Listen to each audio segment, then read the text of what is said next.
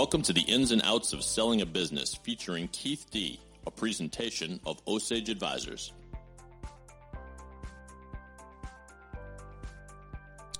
Well, welcome back to the Ins and Outs of Selling a Business featuring Keith D. My name is David Yaz. I'm the CEO of the Boston Podcast Network and your host, just to tee up some questions for our expert here, who, of course, per usual, is the president and CEO of Osage Advisors, Keith D. Keith, Happy New Year, my friend. Happy New Year to you, Dave. It's good to see you. We're still remote. That's right. But one of these days, we'll get there. I hope you and your family are doing well, and we're looking forward to a great 2022. Me as well. Great to see you. Great to get caught up after the chaos of holiday season and all that. Yes, you are one of my favorite never met in person friends, although we've literally known each other for years now, plural. And, it's true. But the light at the end of the tunnel, maybe someday. But that doesn't mean there's struggles in your area. We started talking about this before we started recording, but you've been extremely busy, right? Yeah, 2021 was the busiest year ever for Osage Advisors. I mean, this is our 21st year, and the activity level has been just unbelievable, I guess is the word, from all aspects. And from our just navigating the current economic climate, navigating the pandemic, navigating the immense interest in companies we bring to market, and finding the right buyers for our clients has been just a roller of activity. 2021, not just for Osage, but in general, and I'm focusing more on what I call the lower end of the middle market, which are mainly family and closely held companies. The activity level has just been immense. And good news for business owners is that the valuations are up, and there is so much money out there chasing deals, chasing companies, that it provides a great platform for our clients to pick the right buyer. So in looking at that, and so how does that fall into 2022? It's not, we have, I think I've told you in the past, over 2,200 private equity funds in our database. And the number of inquiries we've gotten out of the gates in the beginning of January, asking what do you bring in the market? What do you have in market? We'd like to take a look. We're sitting on some cash. We want to do a deal. Please keep us in mind. It's nonstop, which is good. It's good for that, and especially good for potential sellers. I mean, it comes back to a very macro view, supply and demand. Mm-hmm. There is incredible demand, and there's a limited supply. And there's a number of things driving that. I mean, these private equity funds and strategic buyers have made numerous acquisitions in 2021. They still are sitting on a pile of cash. They still want to put it to work. Interest rates are at a historic lows. I mean, I can tell you, I don't want to date myself, but when I came out of college to go to work, interest rates are 21%. And people now are freaking out interest rates at 2%, 3%, 4%, right? So it's amazing that we're in a very low interest rate environment now. Everybody's reading the Fed's going to raise rates, but they're not going to 10%. I don't think. I could be wrong, of course, but there's still, so money's cheap and available. And if you look just the equity players, on top of that, you have all the lenders. Mm-hmm. Whether traditional banks like a Bank of America or Key Bank or whoever, you also have what I would call the institutional lenders that no one ever hears about, that are sitting on phenomenal amounts of money, and they're ready to write big checks to support a deal, and that's competitive as well. So the buyer has equity that he's getting in these big funds that he's raised from various institutional partners, limited partners, and the partners are putting the money towards private equity funds because they're not getting the returns in the markets right now that they're looking for. They have their specific things. They can't go into a bond fund, or they're looking for ways to go to what they consider less risky, higher value, better return type environment. And they believe that investing with a private equity firm that's building a business is the way to go. So they're raising funds. And if you look at the fourth quarter of 2021, we saw multiple funds raise multiple new funds to go after multiple new deals. So all that does is set the stage in 2022 for this trend to continue. Now, dial back a bit, and people said there was a rush to sell your company in 21. Why was that? Well, a lot of that was driven by potential tax increases, whether it be individual rates whether it be corporate rates, whether it be capital gains rates, or some variation of all of those. Well, all that right now is off the table because when that Build Back Better bill, which is now on the sidelines, went finally to the Senate, all those tax increases went away. So the owners, there's the urgency to get underneath that so you don't have a huge tax bill is somewhat taking a back seat. Now, we don't know what's going to happen in 2022, 23. We're going into another election cycle, et cetera, et cetera.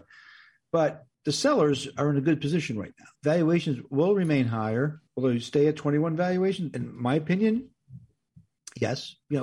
Sellers are in a good position, especially performing in this market.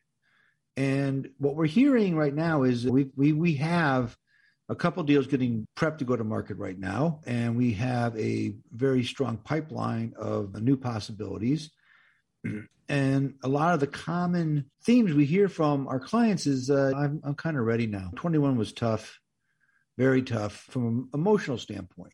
I mean, the roller coaster with the pandemic I'm not having the kind of fun I used to have. And of course, you got the aging baby boomers. Let's see, the last 3 deals we did, our clients were anywhere from their late 50s to mid 60s. A couple of them had partners in their 70s. And it was time to make a decision, make a move so they could free up that asset, free up that equity in their business and diversify and do other things. So the market right now is still a seller's market.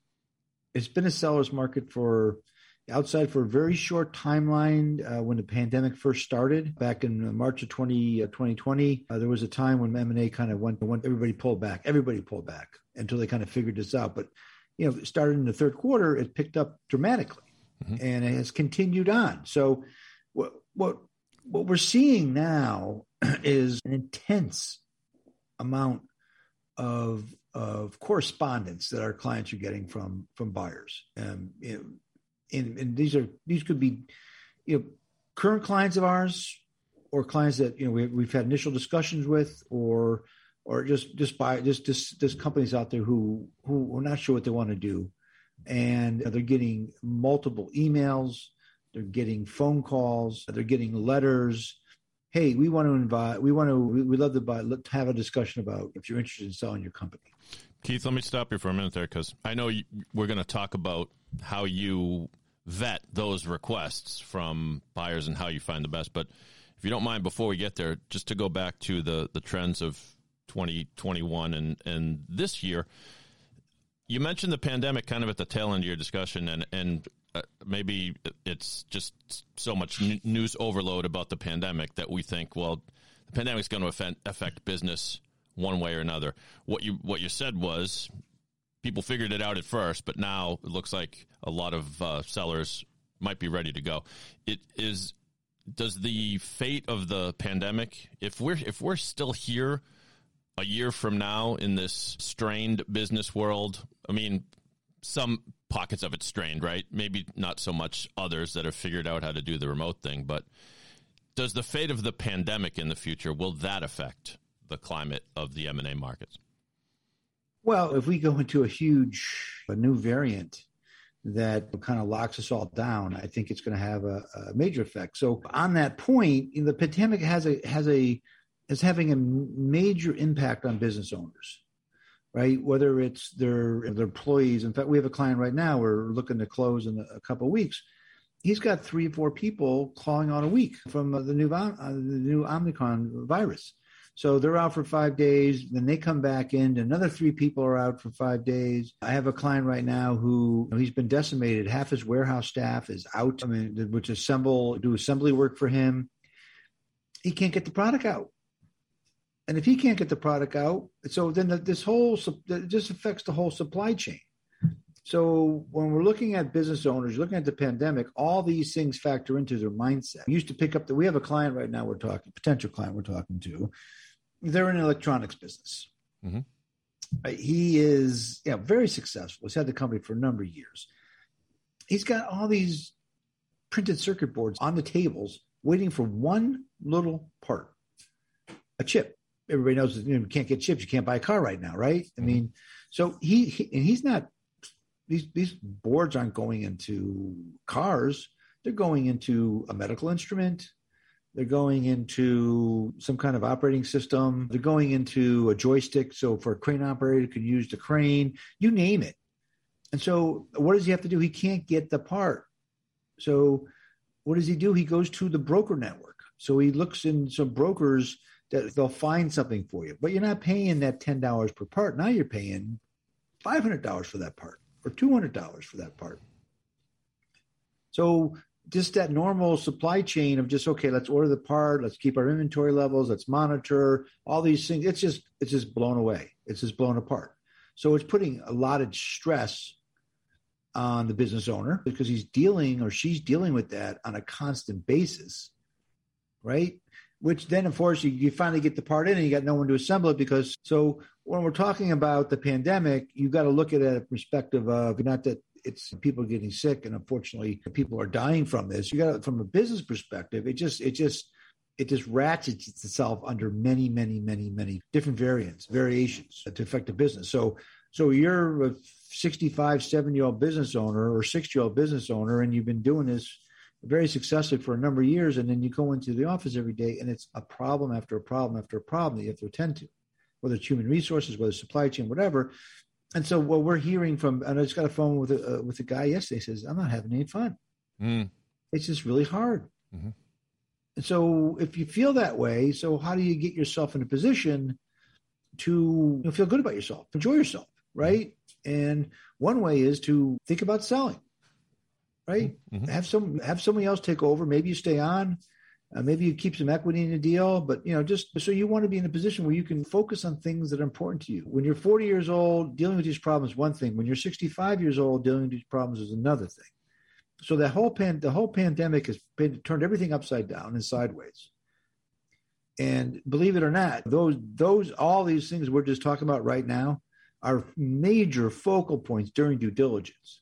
Mm-hmm. So if you did due diligence for a deal in 2019, it might look completely different now, right? It will look completely different. The same company, yeah, right. Yeah, well, there's a whole set of new questions, mm-hmm. diligence items that come through. We'll have a conversation on that in a future podcast, but I mean, the level of due diligence where maybe there's like 4 streams of that you wanted to satisfy to do a deal and close a deal. Now there's like 7 or 8, and it goes anywhere from supply chain to personnel, to cybersecurity, right down the line. So you have to be prepared, and you have to take these into account, and you have to think about all this stuff and how you're going to address it when you're preparing to think about selling your business.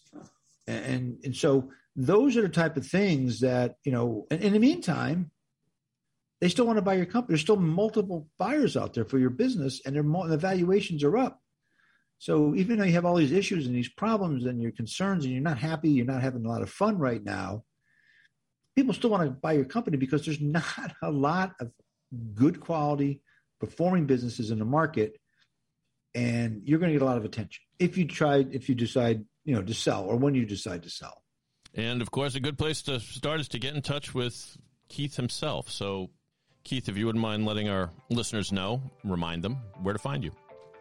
Sure. Thank you, David. My name is Keith D. I'm president of Osage Advisors. You can contact me on our website at osageadvisors.com. Email me at kdee@osageadvisors.com, or feel free to give me a call anytime at 860-767-3273, extension 1001. Thank you, Keith, and we look forward to the multitude of topics you'll cover in 2022. But you got to keep us updated on this industry because, as you said, things could change. Who knows? So thanks very much. If you like this podcast, please follow it on Apple Podcasts or wherever you find your shows. And we thank you for listening to the ins and outs of selling a business.